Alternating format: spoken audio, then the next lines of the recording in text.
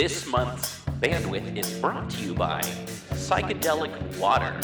Legal psychedelics suspended in green tea and then put inside of a can for you.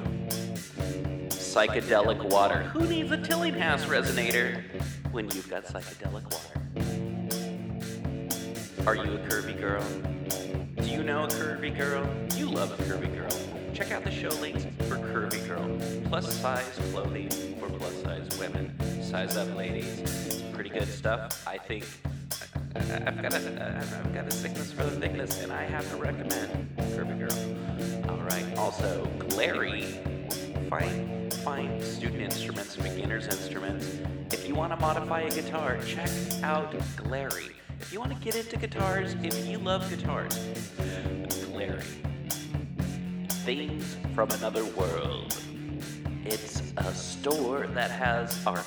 It has toys. It has comics, graphic novels. It is the place if you like that kind of stuff. Dave and I have talked about it in the show before they were ever a sponsor. Dave likes to check out their stuff. I like to check out their stuff. They're pretty cool. Toys, art, graphic design, graphic novels for you. Things from Another World. Check out the show notes. Check out the links on our website, PGTTCM. We've got specific stuff there to let you know what they've got going on for specials. Anyway, thank you again so much, and back to the show. You're listening to KZOM, Oleander Public Radio. Greetings, listeners.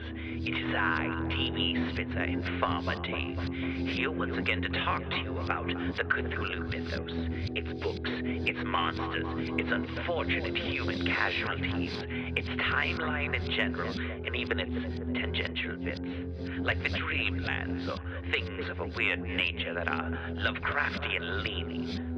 Once more we head into those dark woods, further feeling those malevolent forces upon us. Once again we walk down the lightless stone staircase in the middle of nowhere. You're listening to KZOM. Hey everyone, it's me, D.B. Spitzer, your host for People's Guide to the Cthulhu Mythos Book Club. This month, or this chunk of the month at least, we are doing The Terror by Arthur Machen. Yes, we've done this in the past, but this is a better copy, and when a better copy shows up, hey, I'm going to put it on and take the other one off. So if you liked the old copy of The Terror, well, you should download it. Go to pgttcm.com, and then that'll send you on another link. Because it's such an old episode. I don't even know if it was the same podcast provider that I was using when I started. Anyway, yeah. So, Arthur Machen. We know Arthur Machen. We love Arthur Machen. Famous Welsh writer. Wrote The White People, Great God Pan. We have episodes of people talking about Arthur Machen, so go into the archive, dive around for that. I believe probably Ken Hite or Andrew Grace talking about Arthur Machen in the past. And yeah, no, that's probably going to be somewhere around 2017, 2018, 2019. We have a lot of that kind of stuff. So check that out. And it may not say People's Guide to the Cthulhu Mythos, it may say Black Clock Audio Tales. So, yeah. Thank you again for joining us.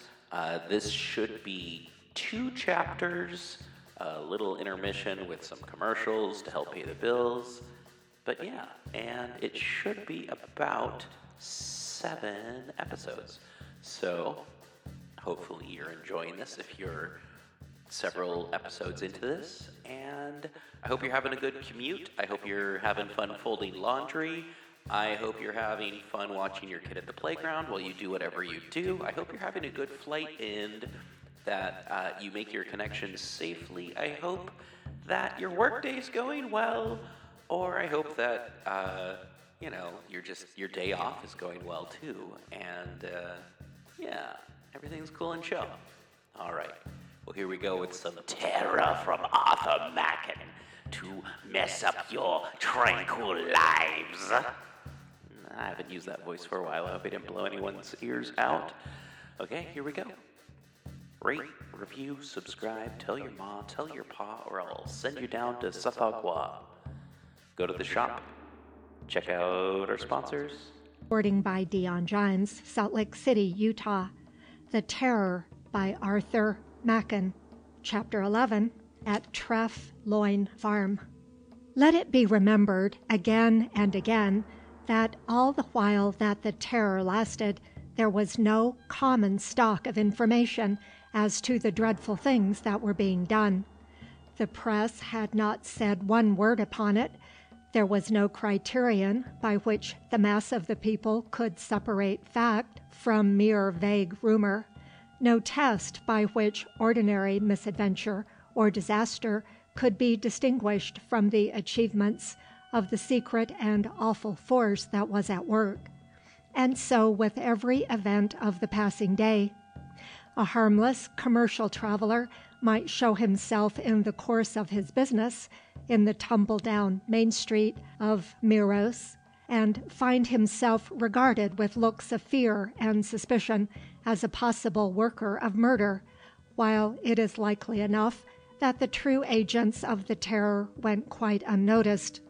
And since the real nature of all this mystery of death was unknown, it followed easily that the signs and warnings and omens of it were all the more unknown. Here was horror, there was horror, but there was no links to join one horror with another, no common basis of knowledge from which the connection between this horror and that horror might be inferred. So there was no one who suspected at all that this dismal and hollow sound that was now heard of nights in the region to the north of Porth had any relation at all to the case of the little girl who went out one afternoon to pick purple flowers and never returned, or to the case of the man whose body was taken out of the peaty slime of the marsh, or to the case of Craddock, dead in his fields, with a strange glimmering of light about his body, as his wife reported. And it is a question as to how far the rumor of this melancholy nocturnal summons got abroad at all. Lewis heard of it, as a country doctor hears of most things, driving up and down lanes, but he heard of it without much interest, with no sense that it was in any sort of relation to the terror. Remnant had been given the story of the hollow and echoing voice of the darkness in a colored and picturesque form. He employed a Tredonoc man to work in his garden once a week. The gardener had not heard the summons himself, but he knew a man who had done so, Thomas Junkins, Pentoppin. He did put his head out late last night to see what the weather was like, and he was cutting a field of corn the next day, and he did tell me that when he was with the Methodists in Cardigan, he did never hear no singing eloquence in the chapels that was like to it. He did declare it was like a wailing of Judgment Day. Remnant considered the matter, and was inclined to think that the sound must be caused by a subterranean inlet of the sea.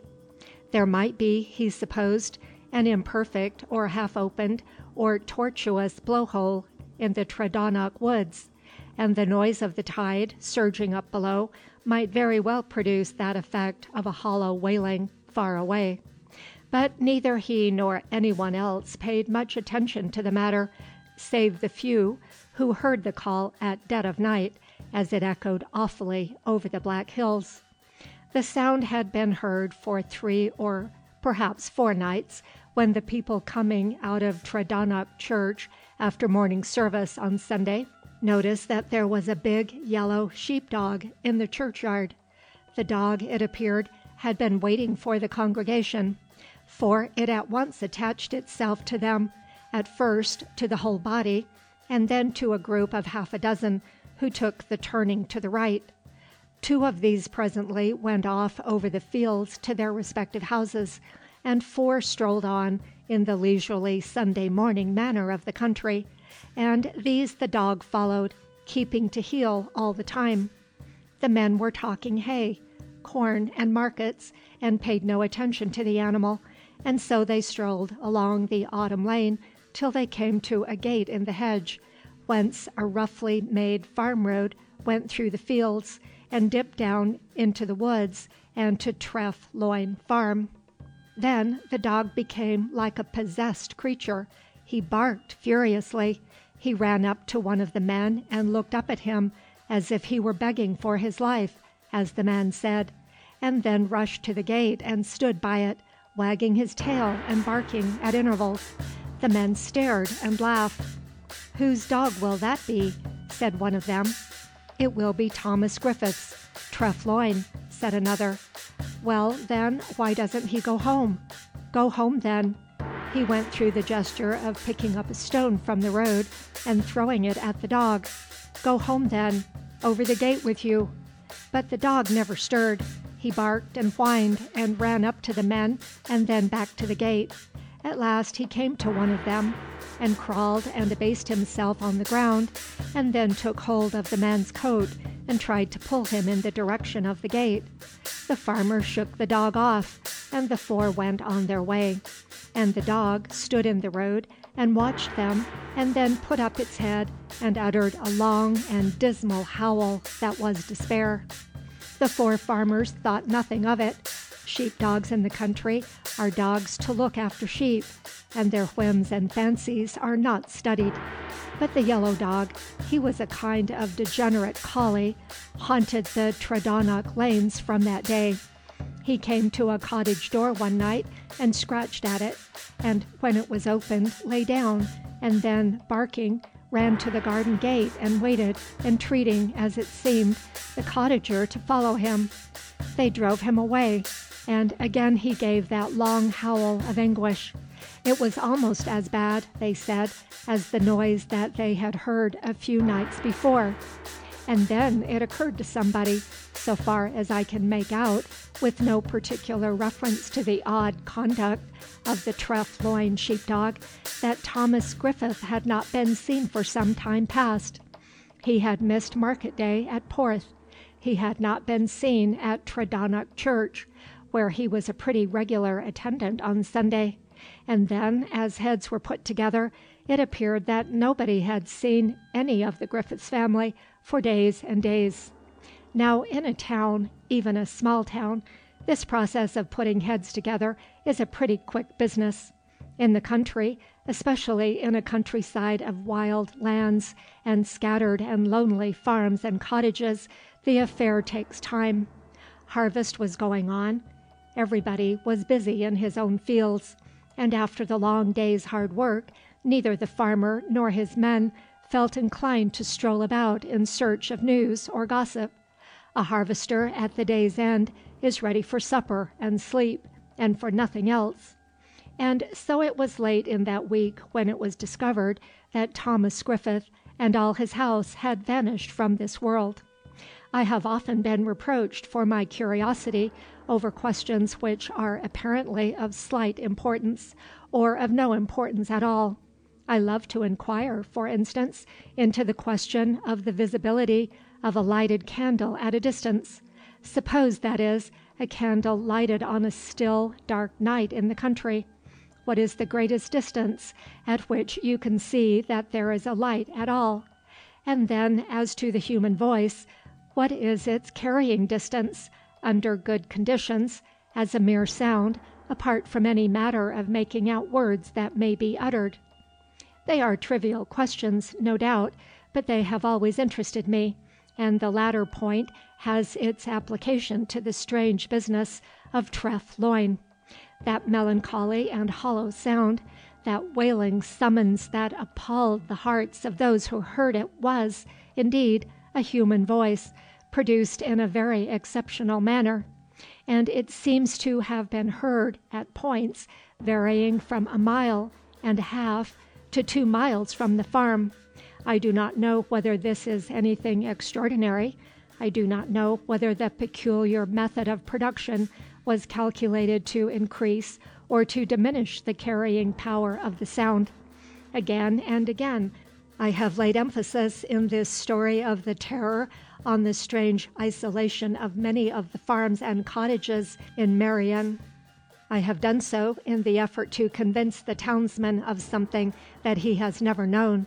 To the Londoner, A house a quarter of a mile from the outlying suburban Lamp, with no other dwelling within 200 yards, is a lonely house, a place to fit with ghosts and mysteries and terrors. How can he understand, then, the true loneliness of the white farmhouses of Meirion, dotted here and there, for the most part not even on the little lanes and deep winding byways, but set in the very heart of the fields, or alone on huge bastioned headlands facing the sea, and, whether on the high verge of the sea, or on the hills, or in the hollows of the inner country, hidden from the sight of men, far from the sound of any common call. There is Pennerhall, for example, the farm from which the foolish Merritt thought he saw signals of light being made. From seaward it is of course widely visible, but from landward, owing partly to the curving and indented configuration of the bay, I doubt whether any other habitation views it from a nearer distance than 3 miles. And of all these hidden and remote places, I doubt if any is so deeply buried as Treff Loyne. I have little or no Welsh, I am sorry to say, but I suppose that the name is corrupted from Trelwen, or Treff Ilwen, the place in the grove, and indeed it lies in the very heart of dark, overhanging woods. A deep, narrow valley runs down from the highlands of the Alt, through these woods, through steep hillsides of bracken and gorse, right down to the great marsh, whence Merritt saw the dead man being carried. The valley lies away from any road, even from that by-road, little better than a bridle path, where the 4 farmers, returning from church, were perplexed by the strange antics of the sheepdog. One cannot say that the valley is overlooked, even from a distance, for so narrow is it that the ash groves that rim it on either side seem to meet and shut it in. I, at all events, have never found any high place from which Treff Loyne is visible, though looking down from the Alt I have seen blue wood smoke rising from its hidden chimneys. Such was the place, then, to which one September afternoon a party went up to discover what had happened to Griffith and his family. There were a half a dozen farmers, a couple of policemen, and 4 soldiers carrying their arms. Those last had been lent by the officer commanding at the camp. Lewis, too, was of the party. He had heard by chance that no one knew what had become of Griffith and his family, and he was anxious about a young fellow, a painter, of his acquaintance, who had been lodging at Treff Loyne all the summer. They all met by the gate of Tredonoc churchyard and tramped solemnly along the narrow lane, all of them, I think, with some vague discomfort of mind, with a certain shadowy fear, as of men who do not quite know what they may encounter. Lewis heard the corporal and the 3 soldiers arguing over their orders. "The captain says to me," muttered the corporal, "don't hesitate to shoot if there's any trouble." "Shoot what, sir?" I says. "The trouble," says he, and that's all I could get out of him. The men grumbled in reply. Lewis thought he heard some obscure reference to rat poison, and wondered what they were talking about. They came to the gate in the hedge, where the farm road led down to Treff Loyne. They followed this track, roughly made, with grass growing up between its loosely laid stones, down by the hedge, from field to wood, till at last they came to the sudden walls of the valley, and the sheltering groves of the ash trees. Here the way curved down the steep hillside, and bent southward, and followed henceforward the hidden hollow of the valley, under the shadow of the trees. Here was the farm enclosure, the outlying walls of the yard, and the barns and sheds and outhouses. One of the farmers threw open the gate and walked into the yard, and forthwith began bellowing at the top of his voice, "Thomas Griffith! Thomas Griffith! Where be you, Thomas Griffith?" The rest followed him. The corporal snapped out an order over his shoulder, and there was a rattling, metallic noise as the men fixed their bayonets, and became in an instant dreadful dealers out of death, in place of harmless fellows with a feeling for beer. "Thomas Griffith!" again bellowed the farmer. There was no answer to this summons. But they found poor Griffith lying on his face at the edge of the pond in the middle of the yard. There was a ghastly wound in his side, as if a sharp stake had been driven into his body. End of chapter 11.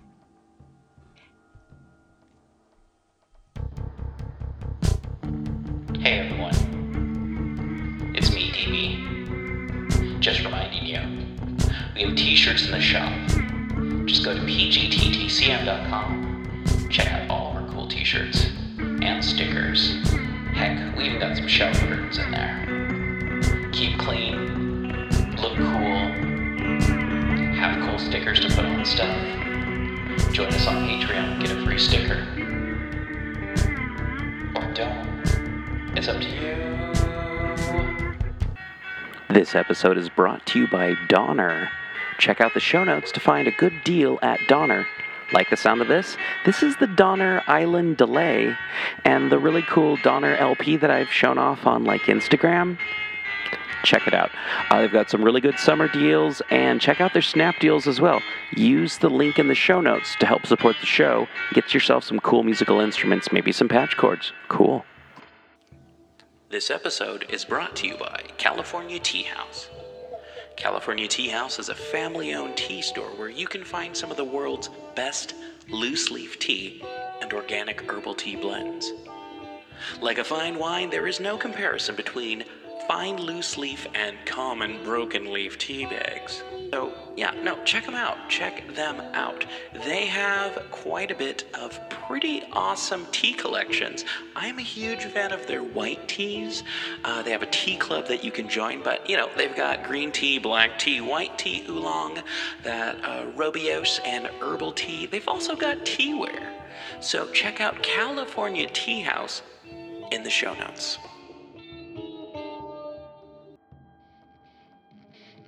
Thank you once again for listening to People's Guide to the Cthulhu Mythos. You can help show your support by going to the show notes and following any of the links that'll tell you how to support the show and how to support our guests. And thank you to all of our guests who you can find in the show notes. Rate, review, subscribe, and remember, patrons get priority access to asking us questions, suggesting topics, even,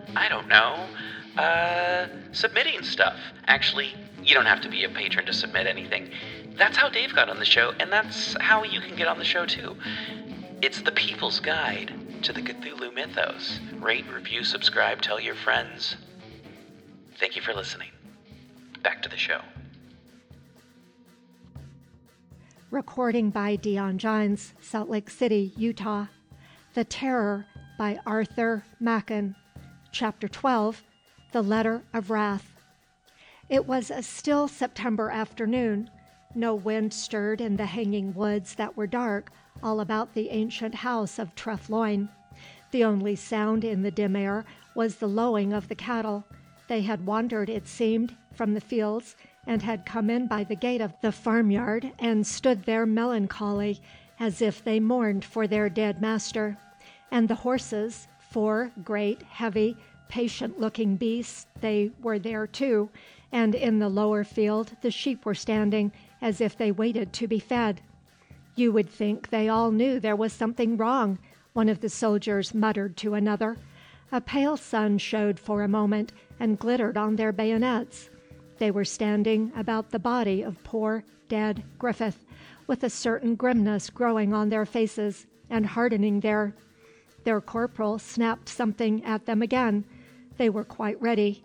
Lewis knelt down by the dead man and looked closely at the great gaping wound in his side. "He's been dead a long time," he said. "A week, 2 weeks perhaps. He was killed by some sharp-pointed weapon."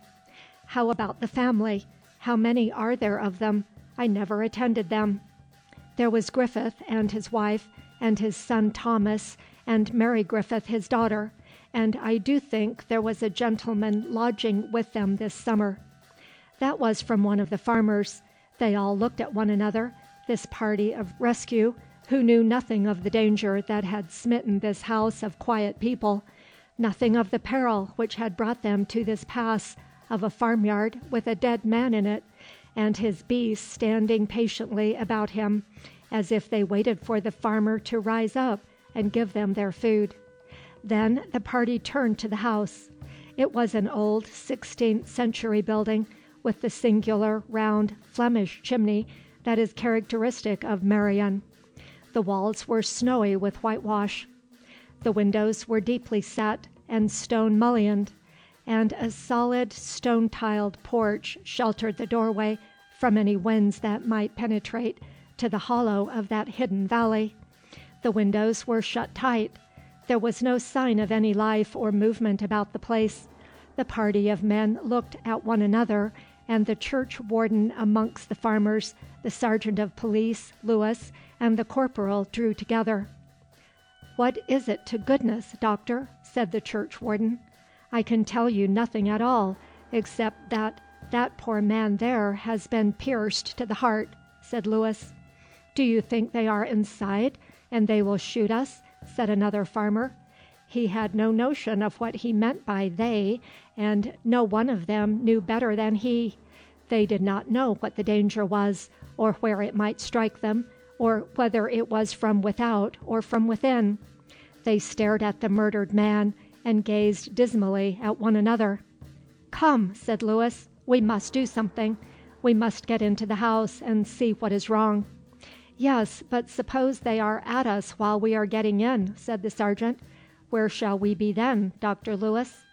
The corporal put one of his men by the gate at the top of the farmyard, another at the gate by the bottom of the farmyard, and told them to challenge and shoot. The doctor and the rest opened the little gate of the front garden and went up to the porch and stood listening by the door. It was all dead silence.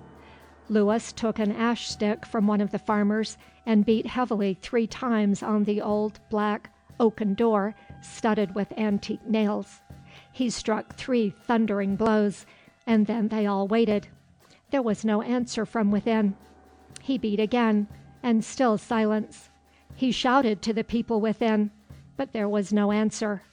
They all turned and looked at one another, that party of quest and rescue, who knew not what they sought, what enemy they were to encounter.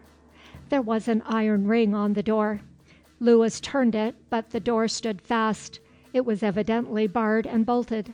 The sergeant of police called out to open, but again there was no answer. They consulted together. There was nothing for it but to blow the door open, and some one of them called in a loud voice to anybody that might be within to stand away from the door or they would be killed. And at this very moment the yellow sheepdog came bounding up the yard from the woods and licked their hands and fawned on them and barked joyfully. "Indeed now," said one of the farmers, "he did know that there was something amiss. A pity it was, Thomas Williams, that we did not follow him when he implored us last Sunday." The corporal motioned the rest of the party back, and they stood looking fearfully about them at the entrance to the porch. The corporal disengaged his bayonet and shot into the keyhole, calling out once more before he fired. He shot and shot again. So heavy and firm was the ancient door, so stout its bolts and fastenings. At last he had to fire at the massive hinges, and then they all pushed together, and the door lurched open and fell forward. The corporal raised his left hand and stepped back a few paces. He hailed his 2 men at the top and bottom of the farmyard. They were all right, they said, and so the party climbed and struggled over the fallen door into the passage and into the kitchen of the farmhouse. Young Griffith was lying dead before the hearth, before a dead fire of white wood ashes. They went on towards the parlor, and in the doorway of the room was the body of the artist, Secretan, as if he had fallen in trying to get to the kitchen. Upstairs the 2 women, Mrs. Griffith and her daughter, a girl of 18, were lying together on the bed in the big bedroom, clasped in each other's arms. They went about the house, searched the pantries, the back kitchen, and the cellars. There was no life in it. "Look," said Dr. Lewis, when they came back to the big kitchen. "Look, it is as if they had been besieged. Do you see that piece of bacon half gnawed through. Then they found these pieces of bacon, cut from the sides of the kitchen wall, here and there about the house. There was no bread in the place, no milk, no water. "And," said one of the farmers, "they had the best water here in all Marion. The well is down there in the wood. It is most famous water. The old people did used to call it Ffynnon Teilo. It was St. Telo's well, they did say." "They must have died of thirst," said Lewis. "They must have been dead for days and days." The group of men stood in the big kitchen and stared at one another, a dreadful perplexity in their eyes. The dead were all about them, within the house and without it, and it was in vain to ask why they had died thus. The old man had been killed with the piercing thrust of some sharp weapon. The rest had perished, it seemed probable, of thirst. But what possible enemy was this that besieged the farm and shut in its inhabitants? There was no answer. The sergeant of police spoke of getting a cart and taking the bodies into Porth, and Dr. Lewis went into the parlor that Secretan had used as a sitting room, intending to gather any possessions or effects of the dead artist that he might find there. Half a dozen portfolios were piled up in one corner. There were some books on a side table, a fishing rod and basket behind the door. That seemed all. No doubt there would be clothes and such matters upstairs, and Lewis was about to rejoin the rest of the party in the kitchen when he looked down at some scattered papers lying with the books on the side table. On one of the sheets he read to his astonishment the words, "Dr. James Lewis, Porth." This was written in a staggering, trembling scrawl, and examining the other leaves, he saw that they were covered with writing. The table stood in a dark corner of the room, and Lewis gathered up the sheets of paper and took them to the window ledge and began to read, amazed at certain phrases that had caught his eye. But the manuscript was in disorder, as if the dead man who had written it had not been equal to the task of gathering the leaves into their proper sequence. It was some time before the doctor had each page in its place. This was the statement that he read, with ever-growing wonder, while a couple of the farmers were harnessing one of the horses in the yard to a cart, and the others were bringing down the dead women. "I do not think that I can last much longer. We shared out the last drops of water a long time ago. I do not know how many days ago. We fall asleep and dream and walk about the house in our dreams, and I am often not sure whether I am awake or still dreaming, and so the days and nights are confused in my mind. I awoke not long ago, at least I suppose I awoke, and found I was lying in the passage. I had a confused feeling that I had had an awful dream which seemed horribly real, and I thought for a moment what a relief it was to know that it wasn't true, whatever it might have been. I made up my mind to have a good long walk to refresh myself up, and then I looked around and found that I had been lying on the stones of the passage, and it all came back to me. There was no walk for me. I have not seen Mrs. Griffith or her daughter for a long time. They said they were going upstairs to have a rest. I heard them moving about the room at first. Now I can hear nothing. Young Griffith is lying in the kitchen before the hearth. He was talking to himself about the harvest and the weather when I last went into the kitchen. He didn't seem to know I was there, as he went gabbling on in a low voice very fast, and then he began to call the dog Tiger. There seems no hope for any of us. We are in the dream of death. Here the manuscript became unintelligible for half a dozen lines. Secretan had written the words "dream of death" 3 or 4 times over.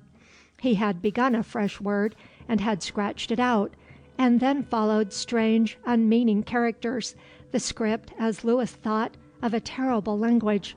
And then the writing became clear, clearer than it was at the beginning of the manuscript, and the sentences flowed more easily, as if the cloud on Secretan's mind had lifted for a while. There was a fresh start, as it were, and the writer began again in ordinary letter form. "Dear Lewis, I hope you will excuse all this confusion and wandering. I intended to begin a proper letter to you, and now I find all that stuff that you have been reading, if this ever gets into your hands. I have not the energy even to tear it up. If you read it, you will know to what a sad pass I had come when it was written.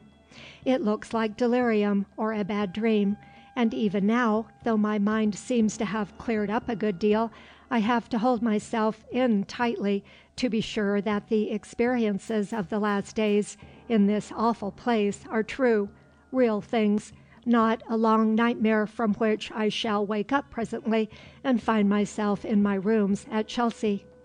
I have said of what I am writing, if it ever gets into your hands, and I am not at all sure that it ever will. If what is happening here is happening everywhere else, then I suppose the world is coming to an end. I cannot understand it. Even now I can hardly believe it. I know that I dream such wild dreams and walk in such mad fancies that I have to look out and look about me to make sure that I am not still dreaming. Do you remember that talk we had about 2 months ago when I dined with you? We got on, somehow or other, to space and time, and I think we agreed that as soon as one tried to reason about space and time, one was landed in a maze of contradictions.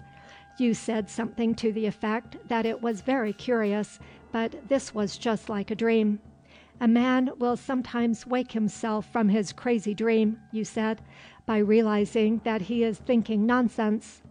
And we both wondered whether these contradictions that one can't avoid if one begins to think of time and space may not really be proofs that the whole of life is a dream, and the moon and the stars bits of nightmare.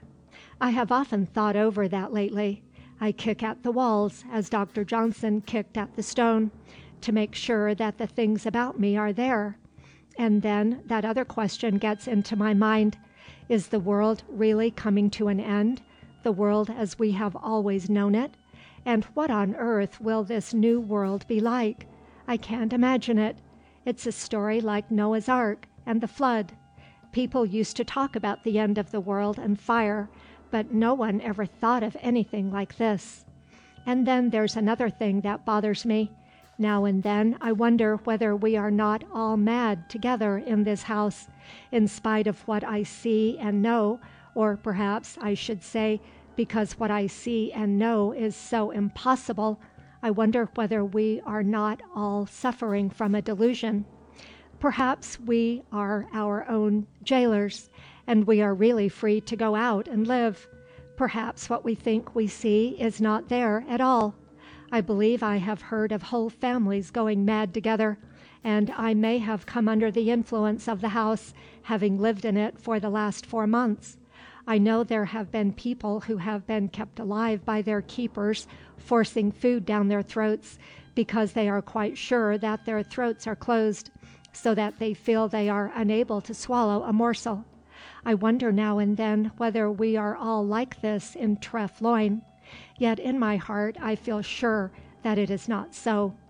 Still, I do not want to leave a madman's letter behind me, and so I will not tell you the full story of what I have seen, or believe I have seen.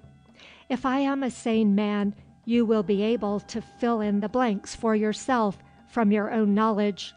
If I am mad, burn the letter and say nothing about it. Or perhaps, and indeed I am not quite sure, I may wake up and hear Mary Griffith calling to me in her cheerful sing-song that breakfast will be ready directly in a minute, and I shall enjoy it and walk over to Porth and tell you the queerest, most horrible dream that a man ever had, and ask what I had better take. I think that it was on a Tuesday that we first noticed that there was something queer about, only at the time we didn't know that there was anything really queer in what we noticed.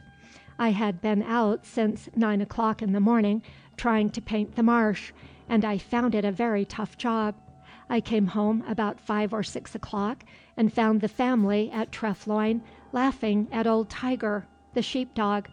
He was making short runs from the farmyard to the door of the house, barking, with quick, short yelps. Mrs. Griffith and Miss Griffith were standing by the porch, and the dog would go to them, look in their faces, and then run up the farmyard to the gate, and then look back with that eager, yelping bark, as if he were waiting for the women to follow him. Then, again and again, he ran up to them and tugged at their skirts, as if he would pull them by main force away from the house.